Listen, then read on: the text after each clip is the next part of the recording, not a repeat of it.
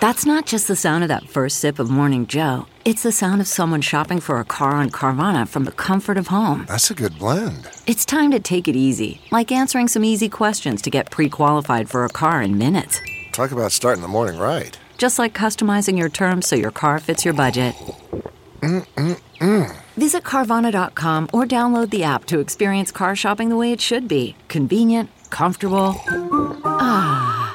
Good morning, I'm Margie Ellisor at Fox 2 with your St. Louis news, driven by Bomarito Automotive Group.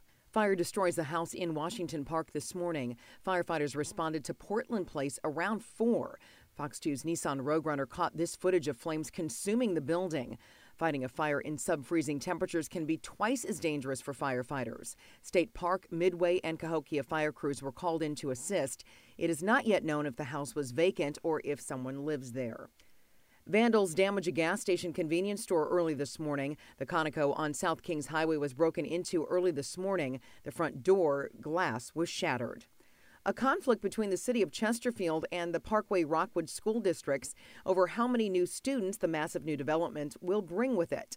The proposed $353 million TIF financing package would pay for public infrastructure components of the Steinberg Group and CRG's plans to build apartments, townhomes, office retail stores, restaurants, and road improvements.